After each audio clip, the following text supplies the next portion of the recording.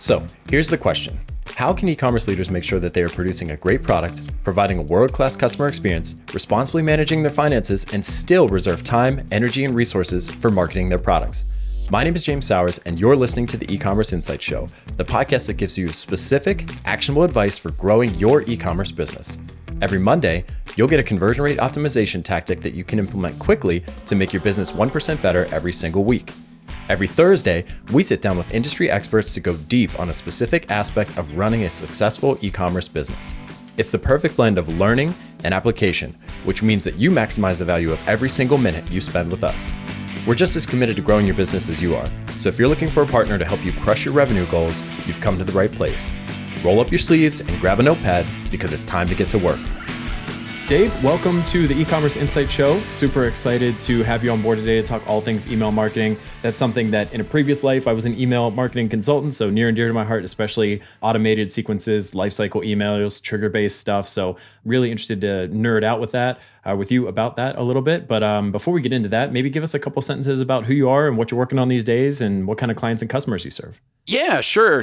So my name's Dave Rodenbaugh. I am the founder of Recapture.io. So we do email marketing for e-commerce, and we support a variety of platforms, WooCommerce, Shopify, BigCommerce, Magento, Easy Digital Downloads, some other smaller ones. We've been around since 2015. I acquired the business in 2016. And kind of our sweet spot is in-house marketing teams who really crave a simple tool that's easy to use, quick to get stuff done, because a lot of in-house teams, they're really busy with a lot of other promotional stuff. And so they want to have something that just makes their job easier, right? Pre-created content, easy to use editor, that kind of stuff. And, maybe they don't have a budget for agencies or to, deal with a more expensive tool. So that's kind of the brands and stores that we end up working with a lot. At Recapture here, we serve, a wide variety of verticals here: fashion, supplements, nutrition, clothing, outdoor equipment, all different kinds. I wouldn't say that there's any one that we do more than the others. So. Yeah, that makes sense. And I imagine supporting a platform like Easy Digital Downloads, you get into some of those info product spaces too, where it might be something like courses or educational material, something like that as well. So truly the full breadth of what we would call e-commerce, not just physical goods, which is kind of where we play as an agency, but you're covering the whole spectrum, it sounds like. Yep. There's a lot of folks on Easy Digital Downloads that are like selling their own WordPress plugins or themes or, whatever digital things. There's memberships. We have some membership sites as well under Restrict Content Pro and Paid Memberships Pro. So they do more course stuff around that. So yeah, kind of the whole gamut, really. So you've been working on this for a while now. I think you acquired the tool back in around 2016. You said it's been in existence since 2015. So you've had it inside of your umbrella or your sphere for a while now. What is something that you're like working on now that kind of has you excited, right? Like when you fire up your laptop in the morning, I'm guessing you're probably not itching to answer some customer support tickets. It's probably something else, bigger picture that you're looking forward to. So what is that for you today? What's your motivator? Well, this might sound a little weird. I actually do enjoy answering customer support tickets. Maybe it's just me in particular, but as a founder, I really like connecting with customers. So like, one of our missions here at Recapture, or one of the things that we say is like, part of our mission statement, is that we want to make merchants more successful. So when I log in every morning, I want to find out what merchants are doing and what they're struggling with. And I want to make it better for them, because if it's better for them, it's probably better for a lot of other people on the platform. So, that part always kind of jazzes me up a little bit. I don't like dealing with grumpy customers. Nobody ever does. But, I don't really get a lot of those on Recapture, which is kind of cool. But in terms of like things that we're working on right now, we have a set of core values here, and one of those core values is simplicity. And this is why we work with that specific set of in-house teams that are looking for simple tools, as opposed to something that's a more complex workflow based. You can trigger anything, you can make anything happen, but then you also have to spend a ton of time learning it, right? So we recently tried to figure out, because we had a request from one customer that has a huge number of stores with us. They were like, we want to do A/B testing. And my initial reaction was, oh, geez, A/B testing, man, this is really hard. This is going to be a mess. And he's like, this is really important to us. Can you figure out a way to do it? And I was like, yes, we'll figure out something. I don't know what that's going to look like, but we're going to figure it out. So I sat down with our development team, tech lead, developer, QA, and we kind of hammered something out and figured out, how we could come up with something that met his needs without being overly complicated or hard to use or something like that. So we're just getting to a point where we're just about ready to release that. So, that's kind of exciting to put it in his hands, see how he uses that on his, several dozen stores, and then release it to the larger customer base, because I know this is something that some other customers have been asking for too. So, finding that balance of how can I take this complicated feature and make it so simple to use that anybody can really engage with it. That's something that kind of excites me. Awesome. Yeah, I think that's really smart because, we use HubSpot as kind of our marketing hub here. And when I heard that, when I came on, I was like, oh gosh, HubSpot can do anything you want, but it can do anything you want, right? And sometimes figuring out exactly what you want it to do and what you need it to do out of this massive, database of features and toolkits and things like that is hard. So I think there is beauty in simplicity in a lot of ways. So I think it's really smart. And when you talk about A/B testing, of course, as a CRO firm, like that's music to my ears. That's what we like to do on the optimization side of things.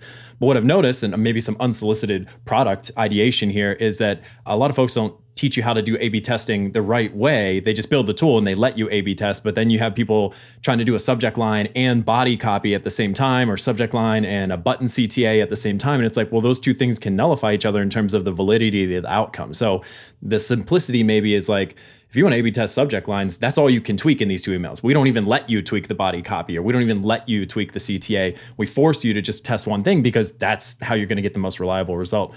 I don't know if you've gone down that path, but that's what I was thinking when I heard simple A/B testing is like, not necessarily hold their hand, but almost like, just kind of put guardrails up so nobody can get too far off the trail there. It's funny that you mentioned that, because that's exactly how we set this thing up. So I come from, I have a physics degree. And so it was beat into my head for every single physics lab that we ever did, test one thing at a time. If you test two things at a time, you will never know which one is the one that you could tie your result back to, because now you have to separate those tests. And you can do things like you could say test 4 things at a time and then test them 2 and 2. And that way you can say, well, which group is the one that was more impactful? But you still have to get it down to what was the one thing that really did this? Because that's what, physics is all about. So I kind of carried that into this here. And we basically said, look, you can test subject line. You can test the body. You can test the CTA. That's it. Pick one, test it, and then run that test. And then we also had to do the other part of it with the hard part of the A/B testing, which is get it to statistical significance, right? Because some people will be like, oh, I want to test this for 4 hours. It's like, what if you only get 2 customers coming through? That's not, no, you failed your P-test there. So you have to guide them in different ways as well to make sure that they run a good, valid test. And at the same time that you collect the results in a way that is fair for the whole test and make it easy to use on top of all that. So yeah, it's kind of a brain burner if you are deep into the whole notion of A/B testing. A lot of other platforms give you enough rope to hang yourself and your closest friends all at the same time. For sure. Well, before we whip out the statistics textbook and get real nerdy on it, I want to go back to the bigger picture side of things, because you've been with Recapture for a while. It's becoming increasingly uncommon, I think, to have somebody find something to work on and stick with it for a few years even these days. It's a lot of let me build something, sell it, flip it, get acquired, whatever. So I'm curious, if we go back to 2016-ish when you acquired the company, what was it about Recapture specifically, or e-commerce email marketing in general? I don't even know if it was e-commerce focused at the time. I'm trying to go back in my own memory banks. I don't even know if Klaviyo was around, or Privy, or some of these other players in the e-commerce email marketing space. It seems like Recapture could have been an early entrant there. So what was it about either the tool or e-commerce email marketing in general that appealed to you so much you're like, I think I'm going to buy this product and I'm going to make this, a big, significant investment of time and energy over the next few years? So it's funny that you mentioned the whole flipping and, quick turnaround and stuff like that. So in 2015, I had already been buying and selling various smaller products since about 2010, 2011. So I'd been kind of doing that for 5 years. I was searching for, I guess what you could call not really a forever product, but, let's get together for a long-term product. And, I tried a lot of smaller stuff. I even tried to build my own SaaS at the time in the customer support space, failed miserably, spent $50,000 on it, blew up in my face, didn't do market research. Just lots of bad things. But so having learned a ton of lessons, I was kind of looking for something that was a long-term fit for me, because I wanted something I could grow. I was kind of looking for a way out of freelancing. And I also wanted something that, in terms of demonstrable ROI, so that I could show a customer, look, you use my tool and you pay me this much, I will hand you back this much more money. Like, I wanted a huge ROI in things because I had worked on another couple of WordPress plugins and the ROI was a lot fuzzier. People had to want this particular product. It was for business directory or classifieds. And then, they used it, but there wasn't a long-term relationship you had with them there. Sometimes their directory was successful. A lot of times it wasn't because they didn't really know what they wanted to put in there, and it was more about the content. So for me, it was like I wanted to find something that could clearly demonstrate month over month, year over year, we are providing tons of value to you. So that immediately attracted me, of course, to the e-commerce space because there's tons of stuff like that. And that also sort of brought me to the concept of you want to be kind of close to the money. So, I saw other friends of mine who did SaaS businesses where they were doing like accepting payments, or they're handling churn, or they're doing SaaS metrics for Stripe, stuff like that. So all of those folks were close enough to the payments and the how the customer was handling their money on a day-to-day basis that they could clearly see value that was coming out of that tool. And so they wanted to pay for it every month. And I'm like, I kind of want something like that because those tools have the longevity. Those two tools tend to have lower churn and they tend to be, easier to sell to customers because I can just walk up and show like, hey, look, here's your analytics. This is how much money I made for you. This is how much it costs. Look, there's a huge discrepancy between those and you are clearly getting 10, 20, 30 times the value that you are paying me. I like that because it makes the customer feel good about using our service. It makes me feel good about making their business better. And that's, one of our goals here at Recapture is to make people's stores more profitable, better, make their business better. Yeah, especially with the smaller, or I like to call them emerging brands, right? Like smaller and medium-sized brands, founders still pretty involved, or they have a small team and it's people wearing multiple hats. It's really refreshing to be able to directly see the impact of a test because you don't have a whole lot of extra money to throw around on a failed experiment in the marketing realm, right? So to have something like email where you can draw, maybe it's not a solid line, but it's certainly not a dotted line, right? It's something in between. It's bigger dashes, right? It's a dash line where it's like, I'm pretty sure that this email funnel is driving more revenue for our store. And even if attribution's not 100% perfect, let's call it 70% accurate. Like I know that this tool's paying for itself. That's not always the case with some of the other tech stacks. So I think it's really smart to kind of attach yourself, as you said, close to the money. That's the way we think about CRO. It's like, even if we run this test in this very controlled environment with a specific set of subcomponent of your traffic, then let's annualize that and say, if we apply this to 100% of traffic, we're going to earn you $100,000 this year. Even if we're off by 50%, that's still a great outcome for you compared to what you're paying us. And so they stick around longer because we're driving results and we can point directly to that. Those are the kind of businesses that I think have the most longevity and long-term viability, that you can just keep demonstrating your value over and over again. And the customers love that, and a lot of times if they go to a different platform, they can compare what they got on that platform with your platform, especially on email marketing. And sometimes we get customers that come back. They're like, yeah, I tried this other one. I didn't like how it worked. I didn't like the ROI I got. I got a lower conversion rate. I got this, I got that. You can't do that if you don't have clear demonstrable value there. So yeah, that's definitely something I love about this business. So what kind of changes have you seen in the last few years? I mean, I know I don't expect you to cover chapter by chapter because these things are changing every quarter at least, right? So, but in general, philosophically at the highest level over the last few years, maybe it's a mentality around email marketing. Maybe it's a level of sophistication among founders or customers that are coming through your door. Maybe it's the competitive landscape, but like how have things changed since the day that you bought Recapture to where we sit here today in terms of like market dynamics and the way that you're thinking about email marketing or the way that founders are thinking about email marketing? Now that you've asked that question, it's kind of funny. There's really kind of a split. There's like a ton of stuff that's changed and there's a ton of stuff that kind of hasn't. And that's very odd to happen at the same time and almost at the same rate because, I look at when I'm kind of mentally thinking about all of the stores that are on Recapture, there's definitely a split. Like there's definitely a set of merchants who are now more sophisticated about email marketing than they were 6 years ago. Like today, I can go and talk to somebody and say, abandoned cart recovery. And I don't have to explain that. 6 years ago, it was not as ubiquitous. Definitely 8 years ago, 10 years ago, you really had to convince somebody why they wanted to do abandoned cart recovery. So that shift has been very positive because now I can come in and say, look, we do abandoned cart recovery, we do win-backs, we do post-purchase emails. And a lot of merchants get that. But at the same time, we've had so many merchants that are now coming on board with this, especially during COVID, that are new and they don't have that familiarity. Or I think there's another set of merchants where they're kind of afraid of email marketing. Like they view email marketing as basically a spam fire hose, and they're only willing to like turn it up just a little bit because they're afraid they're going to annoy their customers.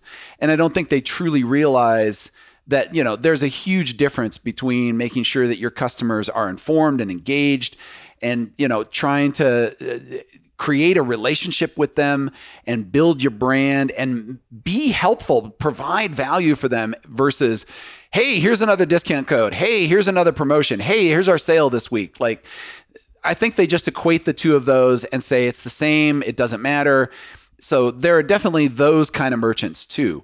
But yeah, I mean, the level of sophistication that we've seen over the last 6 years has definitely increased. And I really appreciate that because it's fun to sit down with a merchant and they say, all right, Dave, I want to do this and this and this, and we want to segment by this, and we want to turn these things on, but we don't want these other things on. And how can you solve this other problem over here? And I'm like, cool. I don't have to go over a lot of basic stuff with you. Let's just dive right into everything that you've got versus having to educate a merchant from scratch. So that I think has been one of the positive things.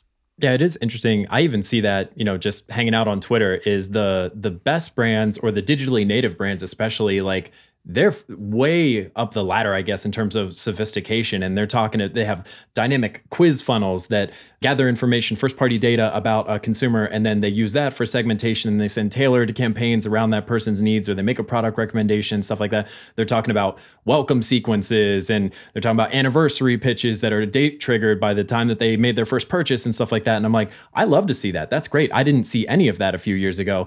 But at the same time, we have folks come through our door, and I'll run a test purchase when I'm auditing their checkout flow, and I'm like, I barely get a shipping confirmation email or something like that. Or it's like just the standard Shopify template that has the most basic things. I'm like, this email has a near 100% open rate. Like, do something a little bit more with this, please. So there is still so much opportunity there. And, it's disappointing, but at the same time, it's kind of encouraging because it's like, if you're doing this well and you're on our radar with so many fundamental email marketing strategies unaddressed, then for someone like you or an email marketing consultant, it's like, well, yeah, let's just come in here and pour gas on the fire because you're not doing the basic blocking and tackling, let alone the more advanced stuff. So we can get you buttoned up, and there's huge ROI right out of the gate, basically. There's so many things that merchants have to struggle with. When they set up their brand new store, they're trying to figure out all the logistical stuff there about inventory management and shipping and all of those things. But at the same time, they're probably trying to figure out, do I have product market fit? Do my customers really want what I have to sell? Is it working for them? Is it ideal product for what their pains or their needs are? And then add to that the email marketing, which is, again, like you said, gas on the fire. So, some of the merchants that are more successful that come to your agency or that you end up using Recapture, I see them as the ones that have the product market fit. And they're, kind of like, all right, well, I know I should be doing abandoned carts, so I guess I'll just use your tool. Sure. But they don't understand, like, don't just send one email. Hello, you got to do, the money's in the follow-up here. And it isn't annoying to them to send 3 of those. And then it isn't a problem to delay that coupon code to the very end. Like, don't hammer them with the discount codes. Don't devalue your brand so much up front. Just subtle things like that. So in some ways, it's fun. And I feel like I get to hand somebody a tool that is building their own house, and suddenly they didn't realize, oh my God, a screwdriver, I can use that to put screws in instead of this hammer over here? Wait, I had no idea screwdrivers existed. This is amazing. It's like, yes, absolutely. Please, now you can build a better house over there. When I see that aha moment with the merchants and then they look and, they're getting that boost of revenue, that feels really great. And I'm sure it feels equally great when you're working with a brand and you hand them that first report and you've done all the CRO work and it's like, hey, look, you had a 25% boost over here from this test. And they're like, wait, what? We can do that? That's possible? Right. Yeah. Especially when you start with customer research on the front end, which I'm sure is the same way in email marketing. People don't just jump in and start writing emails based off of their gut. I'm sure there's customer research and there's analysis of the data and how folks are using your site and what products they're buying and stuff like that. And then you're aggregating that and looking at trends.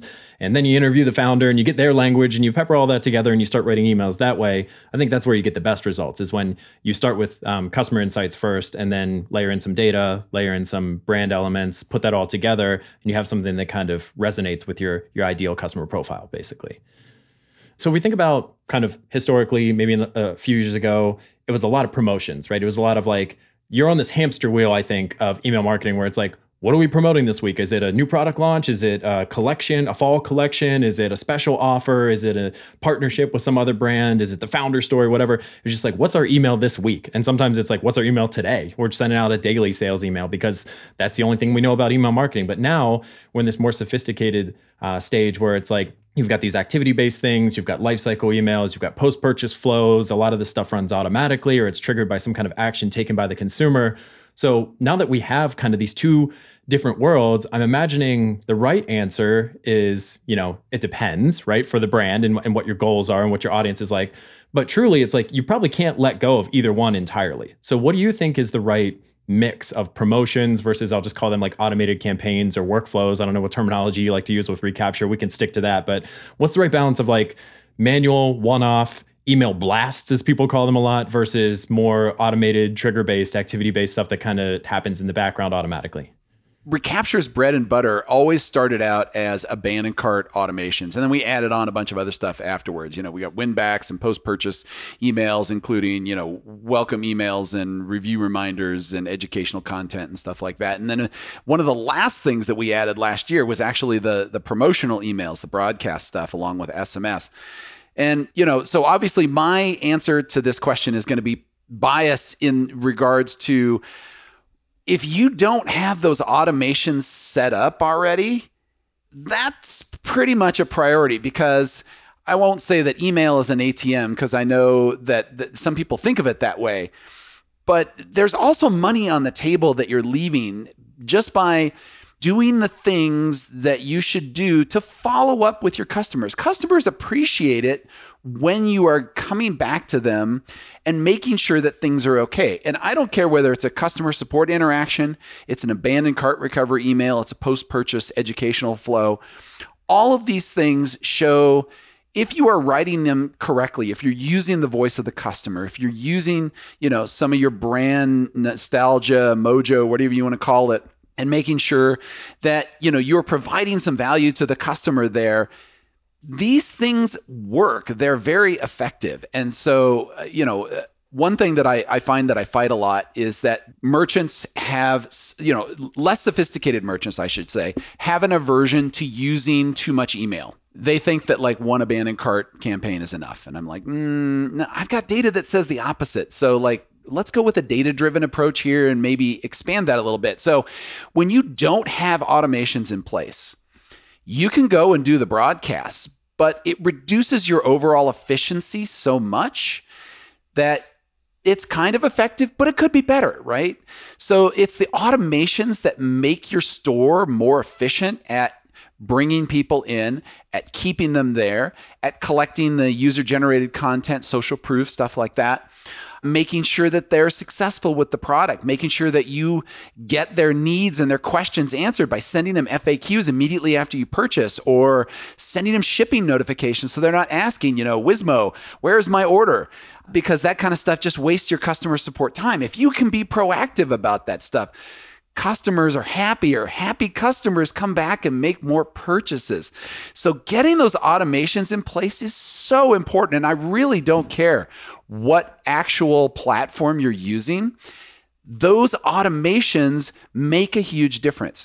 So if you don't have the automations in place, broadcast all you want and send those promotional emails, but honestly, you're still leaving even that much more money on the table. So for me, it's automations first, promotions second. And then the promotions kind of depend on where you're at in terms of your store's annual revenue and level of sophistication. Like, you should not put every single automation in place if you're making less than $100,000 a year. It doesn't make sense. It's not worth your time for all of those things here. So that's where I'm thinking on these. You use the phrase email like an ATM. Like I've heard people say that a lot. And I've even heard people literally say, when I need more money, I send more email. Right. And to me, that's a little cringy. But I will say that like purely by the numbers, yeah, if you send more emails, you probably will make more revenue. That's just math. Like you're just sending more emails and more people are reading it and things like that. But is that treating your customer with the respect that you want? I don't know so much. But I will say my gut feeling is people don't necessarily dislike receiving a lot of email. We already, for most of us, receive a lot of email from all the different areas of life that we're operating in.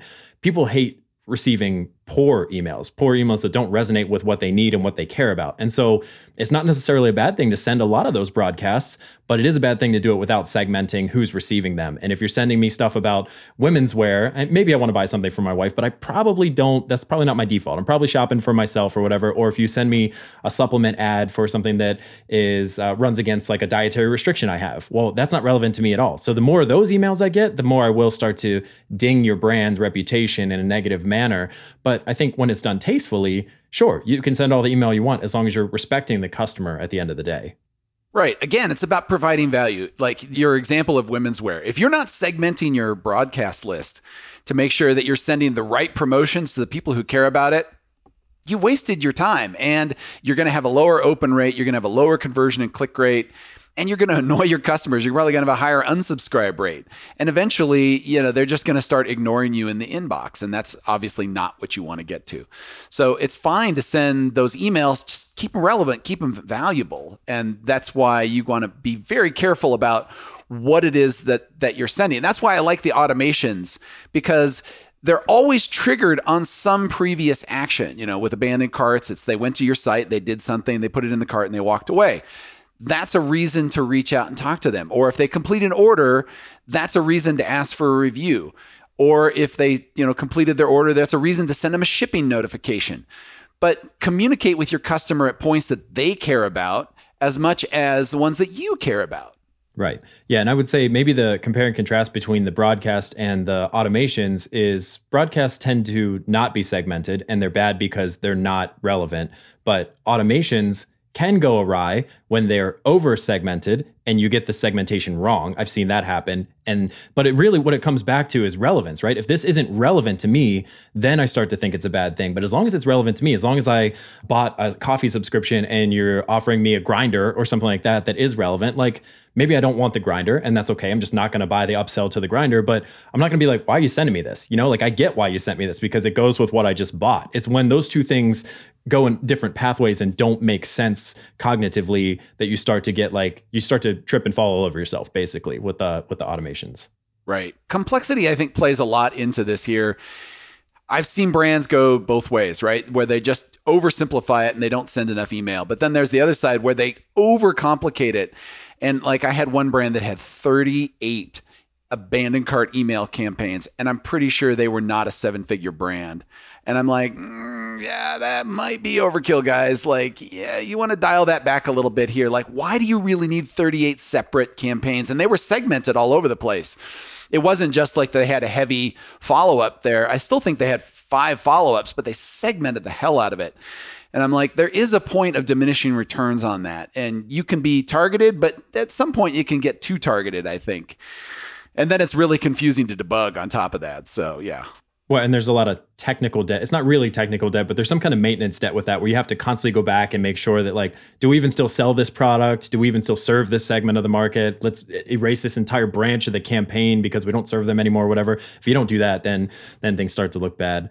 I was thinking about, you mentioned one of your core values is simplicity, right? One of our core values here at The Good is 1% better every day, continuous improvement. And so I'm curious, in the spirit of helping our listeners to get 1% better today, when we talk about these automations, maybe this ties into your ladder of emails context, but like, what are the fundamentals, the basic blocking and tackling, the obvious wins, low-hanging fruit, whatever you want to call it, all these different euphemisms, but like, where should somebody start? Let's say that they're just using templated abandoned cart stuff, which is, one email that gives a discount code or something like that, or says, hey, don't forget you left this in your cart. Like, I know I left it in my cart. Thanks for that. But yeah, where do you recommend brands start if they want to take advantage, not just of features that Recapture has, but conceptually these trigger-based emails that I kind of consider like a foundational revenue stream so that you can afford to experiment with some of those broadcast things? Sure. So looking at all the different brands that have been on Recapture over the years, and we've got, almost 7,000 customers on the platform, what I've noticed is that the successful ones tend to up-level their sophistication, not all at once, but depending on like how much they're selling and what they're trying to sell. The generalizations that I sort of figured out when I was going through this, I'm going to pull up some notes I've got here, but if you're doing and these are all annual figures. So if you're doing like under 100,000 a year as a brand, and that's gross revenue, I would say that you pretty much want to keep your email marketing simple but complete. And so here's what I mean by that. So I think that, you should absolutely positively have abandoned cart and abandoned checkout all the time. Like that's just a given, no matter what level you're at.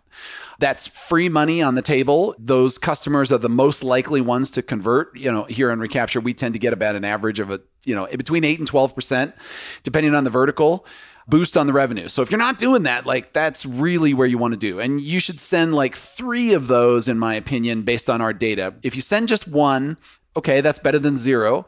But if you send up to 3, we've found that you recover at least 100% more than the folks that send just 1. It typically goes much higher than that, but that's usually the way that we try to bill it. So aside from those, what else should you have if you're sub 100,000? You definitely want a welcome series for non-buyers to help give them an idea what your brand does, why you're there, founder note, etc. Some educational content, easy to put in there for a series, right? And some kind of a basic post-purchase sequence. Hey, thanks for buying from us. We really appreciate it. Maybe ask for a review if you want. And then on top of all that, you want to do some kind of regular promotion campaign.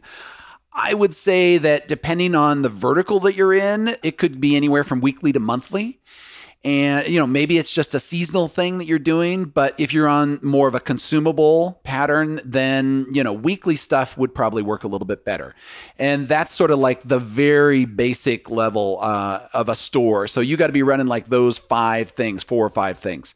If you're between 100,000 and 500,000, you want to do everything I just said. Plus, you want to add things like browse abandonment. You probably want to start adding win-backs because now you have enough customers that you want to go, and especially if you're in the consumable space, to say, hey, come back and, reload your subscription or buy this other thing again, or hey, we've got these new products to promote. Use the win-backs to do that. That drives up your AOV, it drives up your LTV, and the customers who've already bought from you are like 5 to 6 times more likely to buy it than a brand new customer. So that's just easy, low-hanging fruit there. Then you probably want to add some other stuff like upgrade post-purchase orders. So like, cross-sell, upsell, some order notification flows in there, because now if you're doing more than 100,000 a year, there's definitely a lot of stuff going on. There's more logistics in your back end. So you want to make sure that your orders are packed and shipped and delivered and notify where the customer's at in that whole thing. Because it's probably now not something that you're doing on a daily basis where you can ship it out and the customer gets it in a few days. Maybe it takes a little bit longer now. Keep the customer involved with those notifications. And then I would say, you want to up your promotional campaigns. Maybe if you were going monthly, now go weekly. If you're going weekly, maybe do more than once a week. I don't know. Kind of depends. And then if you're going like 500,000 to 1 million, you want to do everything that I just talked, but now you want to get really into your segmentation. And, this is kind of a controversial thing. I know people like to segment earlier than this, but I also find that people kind of suck at segmentation. The problem with segmentation is that you have to understand who you're sending and why you're sending that to them. And I feel like it takes a long time for brands to really get that information. And it's not until you're somewhere in that 500,000 to 1 million range that level of sophistication becomes obvious enough that you can do segmentation and make it super valuable at the same time. So that's when I recommend that you really push that harder. So you just take everything that you've already done and start segmenting it better so that you're getting the right things to the right people for the right events. And then, maybe you want to up your promotional campaigns. Once you get above 1 million a year, then you want to go for a heavier cross-sell, upsell, and then, maybe you're upping those promotional campaigns on top of all that. But again, it's about the segmentation, it's about the value you provide. And it doesn't just have to be, hey, we have a sale. Hey, we have a sale. Hey, we have a sale. Hey, we have another sale. It's like, don't do that. Like, you got to be more creative with your promotions. So, things like send out referrals. Do you want to tell your friends about us? Or, maybe there's some seasonal stuff that's relevant to your brand, or maybe it's free product with purchase, or last chance to buy a product because you're discontinuing it, or here's a bestsellers email, here's a birthday email. Like, there's so many different things that you can promote without actually saying, yeah, here's a sale and a discount code. Because that's robotic. That's boring.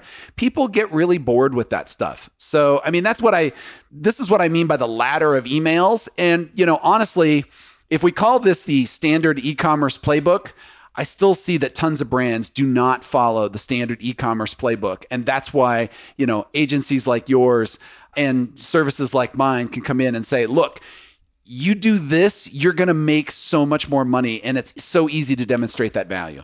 Yeah, and it's not a criticism of any of the decision makers. I mean, what they're being asked to do, especially at smaller brands, is everything. I mean, finance, accounting, logistics, supply chain, product development, market research, customer support, marketing. All this stuff is usually just a handful of people, sometimes more heavily weighted on the founder, especially in the early days. So to not have email marketing buttoned up tight is not a criticism at all.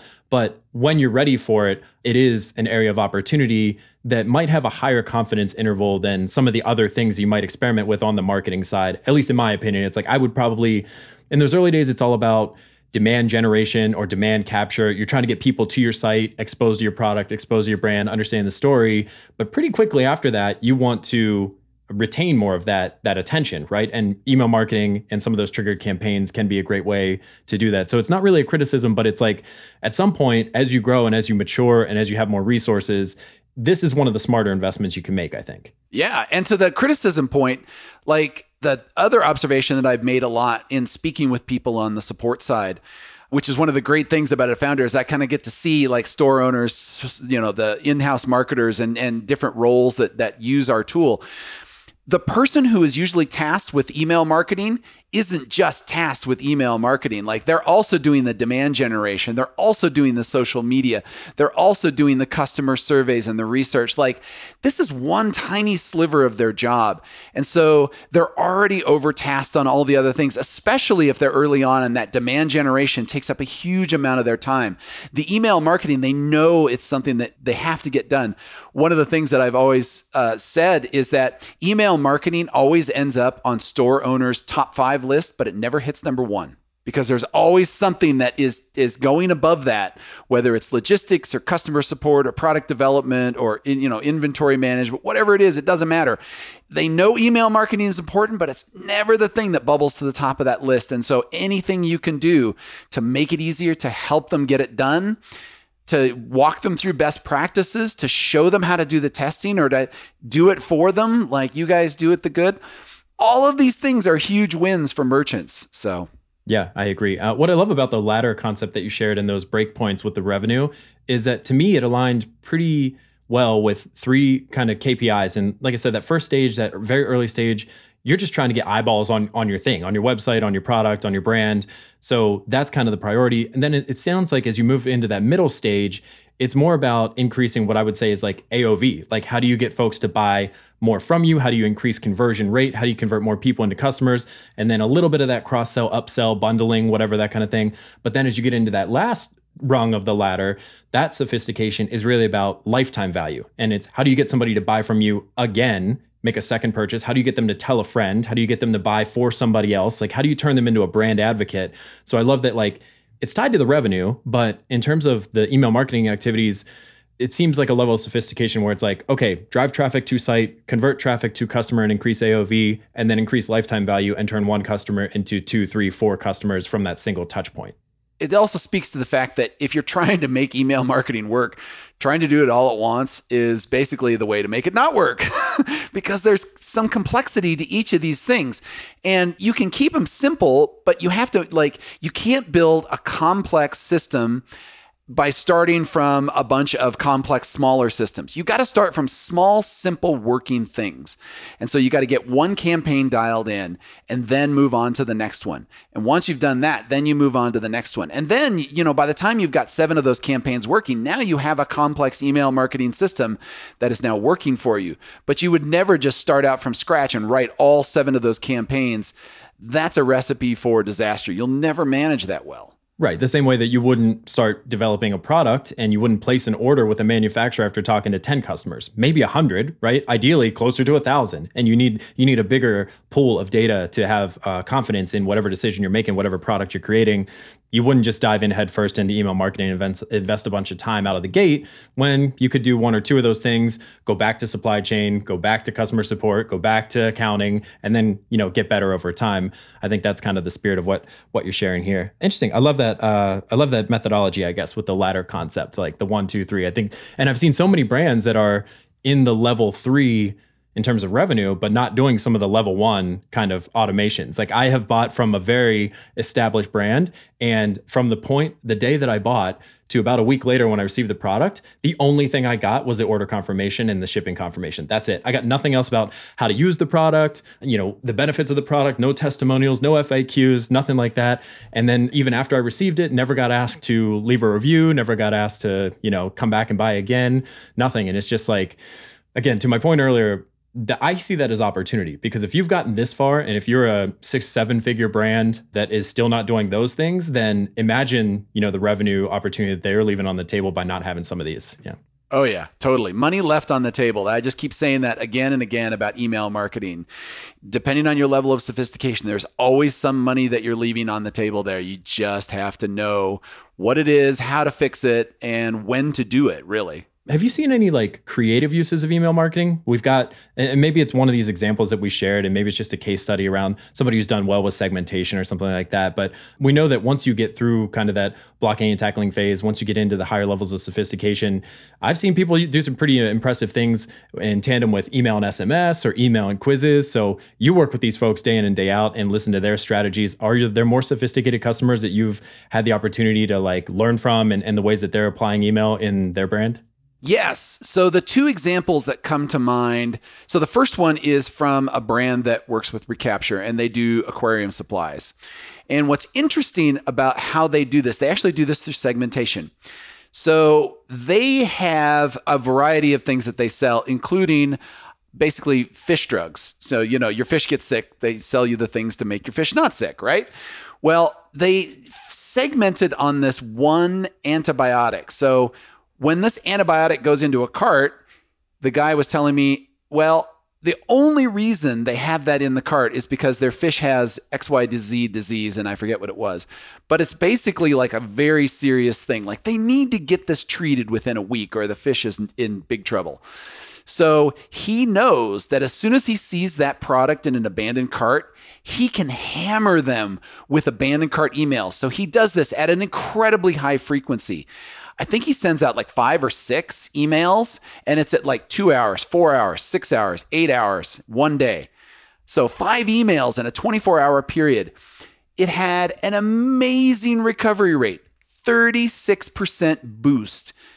36% of the customers in there converted. Usually we're talking about 5 to 7 on the clicks rates, and then 1 to 2 on the conversion rates. 36% conversion rate, insanely high. But that's because he understood his audience, he understood the pain, and he understood the timing. And he was able to totally nail that with that sequence. I'm not saying, if you just heard, if I send 5 emails to my customers in 24-hour period, I will have a 36% conversion rate. You were not listening. That's not right. It doesn't work for everything. He knew it because of a specific thing with his customers, and it was very successful. So segmentation, extremely powerful, but that is knowing your audience and knowing their pains, not just dumb demographic data. This is women from 25 to 34 that drive Volvos in Maryland. No, this was deep understanding of his product, his audience, and the pain that they were suffering right then. I love that example because I think that people might gloss over that and say, well, that's just an aquarium supply company. I can't replicate that. I sell parkas or whatever. And it's but you can, because people are already doing this in the ad world. If I land on your site and I look at a certain parka, I'm going to get retargeting ads for that exact parka if you're doing your job right. And so it's kind of the same thing. It's hey, I know that you're looking for this and I know you have a specific use case. So let me show you an ad to try to get you to come back to the site. This is a similar concept. I know if you're shopping for this product, you have a very specific problem or a very specific challenge or a very specific question, goal you're trying to achieve. let me tastefully continue the conversation about that, because there's a reason you're shopping for this, right? And I know that reason, and I have something that I can help you with. So I think like a lot of brands out there, at least the ones that I talk to, they're like, well, ads are getting more expensive and we want to do some more kind of owned marketing and stuff like that. But we're just not sure where to jump in on content. Like, that's where to jump in on content. Write the article about that disease and the definitive guide to treating that disease. And by the way, we sell this medication. And then when somebody abandons cart, drop that article in there, drop the whole body right in the email and say, hey, I saw you were looking at this. You probably have some questions. We did our own research. Here's the study. Here's exactly how to treat it. You don't have to use our product, but we sure hope you do, that kind of thing. I don't know. I just think a lot of brands are like, I want to get into content marketing, or I want to like make FAQs matter, but I don't know how to do that. I think that's a great example of it. And it's something that we can basically lift and shift from the ad world. Yeah, absolutely. So going with your parka example, when you were saying that, I was like churning away in my head and like what I would do for that.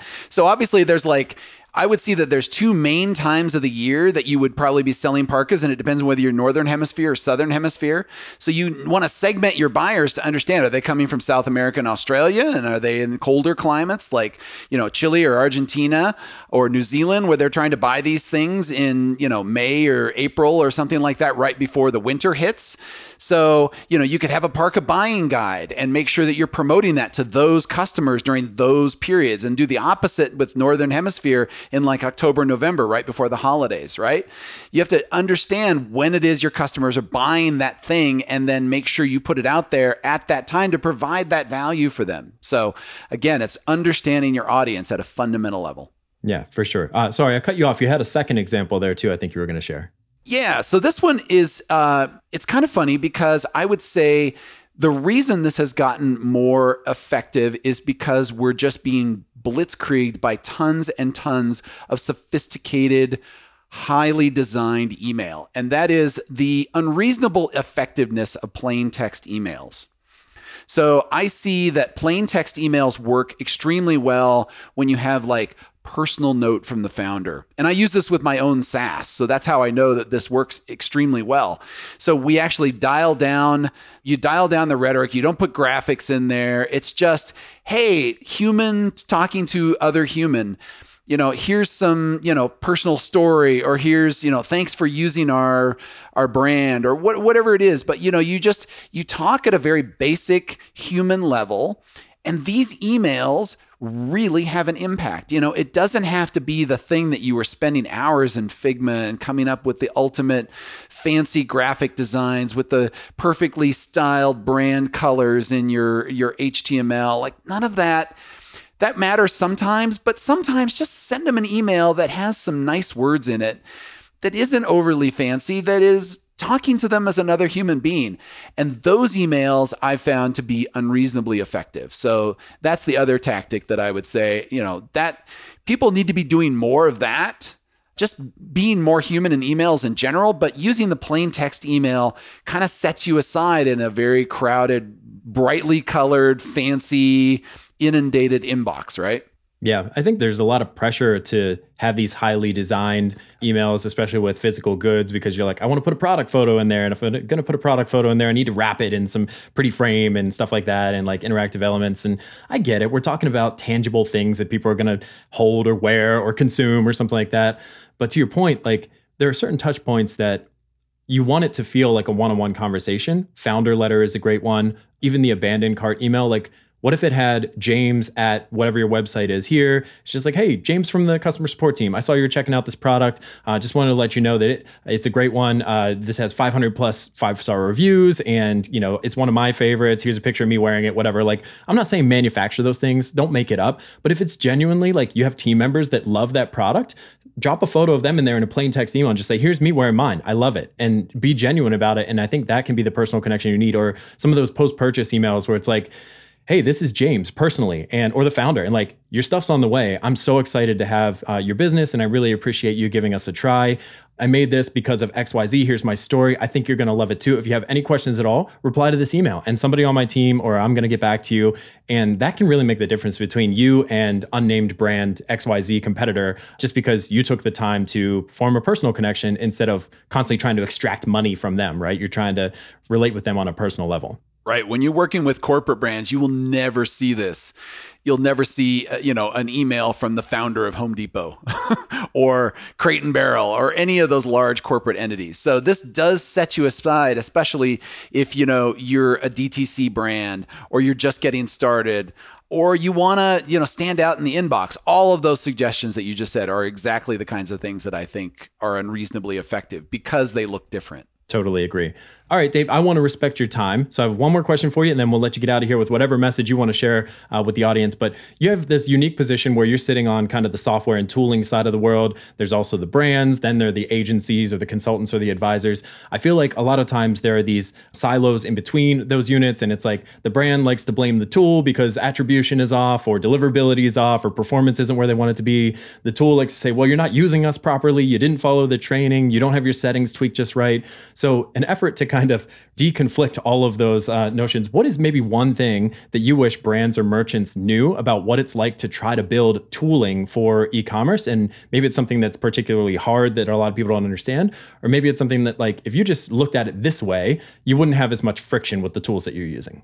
That is a very difficult question. And, I 100% sympathize with the merchant perspective because you are trying to pull in multiple apps, multiple things to fill holes in whatever platform you're on. I don't care whether you're on Shopify or BigCommerce or WooCommerce or Magento. It's the same problem all around.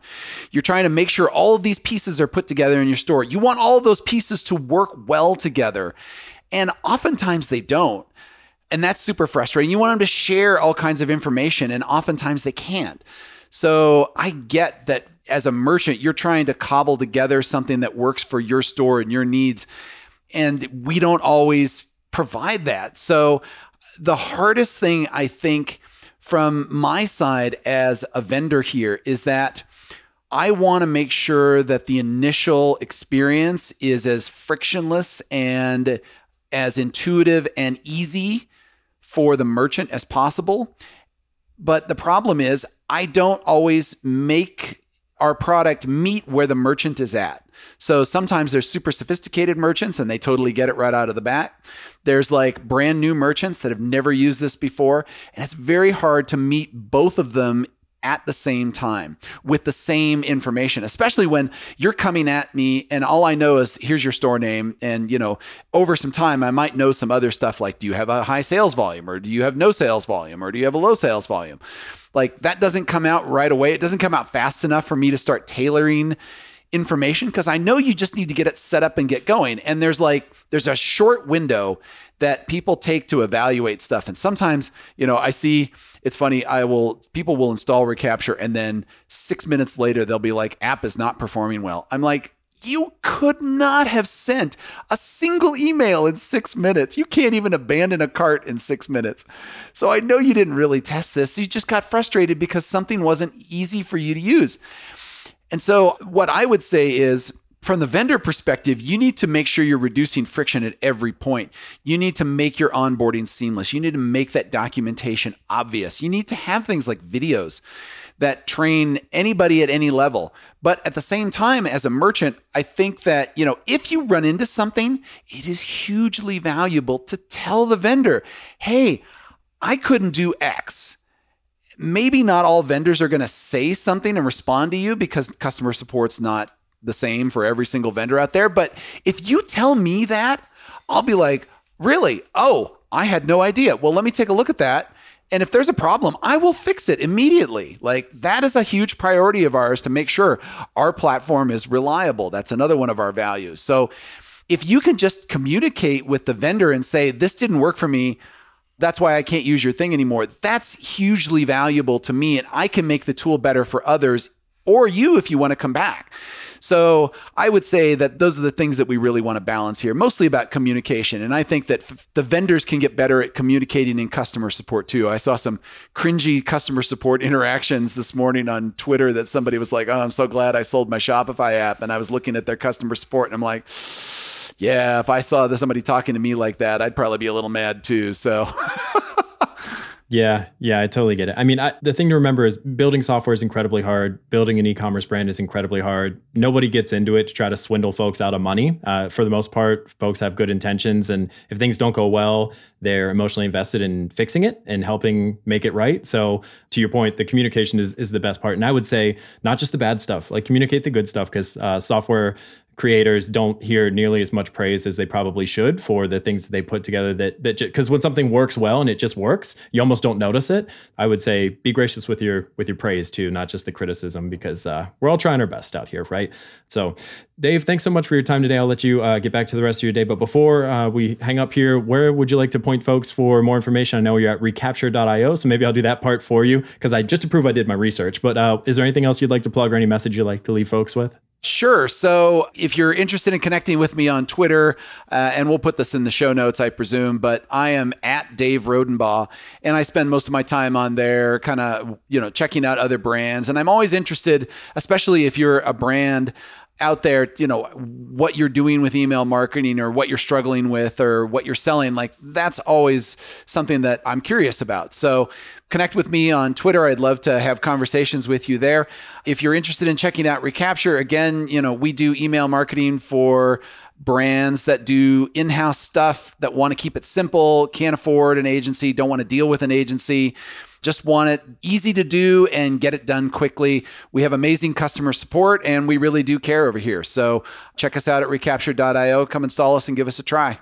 Yeah, give Dave a shout, folks. He's good people. He's good people. Thanks so much for your time today, Dave, and dropping some insight. We could do a whole other episode on that ladder concept, because I was about to go deep on segmentation and what does an abandoned cart sequence look like as a best practice? What does a post-purchase flow look like? There's a whole workshop in there, and you've probably already created it, and you got it sitting on your Google Drive somewhere. So we might have to do a follow-up at some point. But really appreciate the time you did give us today, and we'll hope to have you back soon. Thank you so much for having me on today, James. This was a lot of fun. Hey everybody, this is James again, and before you go, I just wanted to invite you to join one of the coolest things I get to work on as Director of Marketing here at The Good. It's called the E-commerce Insiders List, and it's a private version of this podcast feed that gets you access to tons of additional bonus content, like extra interviews, Q&A sessions, website teardowns, and anything else we can dream up. It doesn't cost you anything but your email address, and we promise to always respect your inbox. This is just our way of forming stronger relationships with our listeners and making sure that we produce content that is actually valuable to you and to your business. If you're interested, you can join the rest of the e-commerce insiders by going to thegood.com/podcast and dropping your email into the form at the top of the page. We'll follow up with directions for how to access the private feed, and you'll be off and running. Like I said, this is one of my favorite things that I get the opportunity to work on, because it lets me interact directly with e-commerce founders and leaders just like you. If you're interested, I'd love to see your name pop up in my notifications. Until then, keep an eye out for the next episode of the E-commerce Insight Show, and we'll talk to you soon.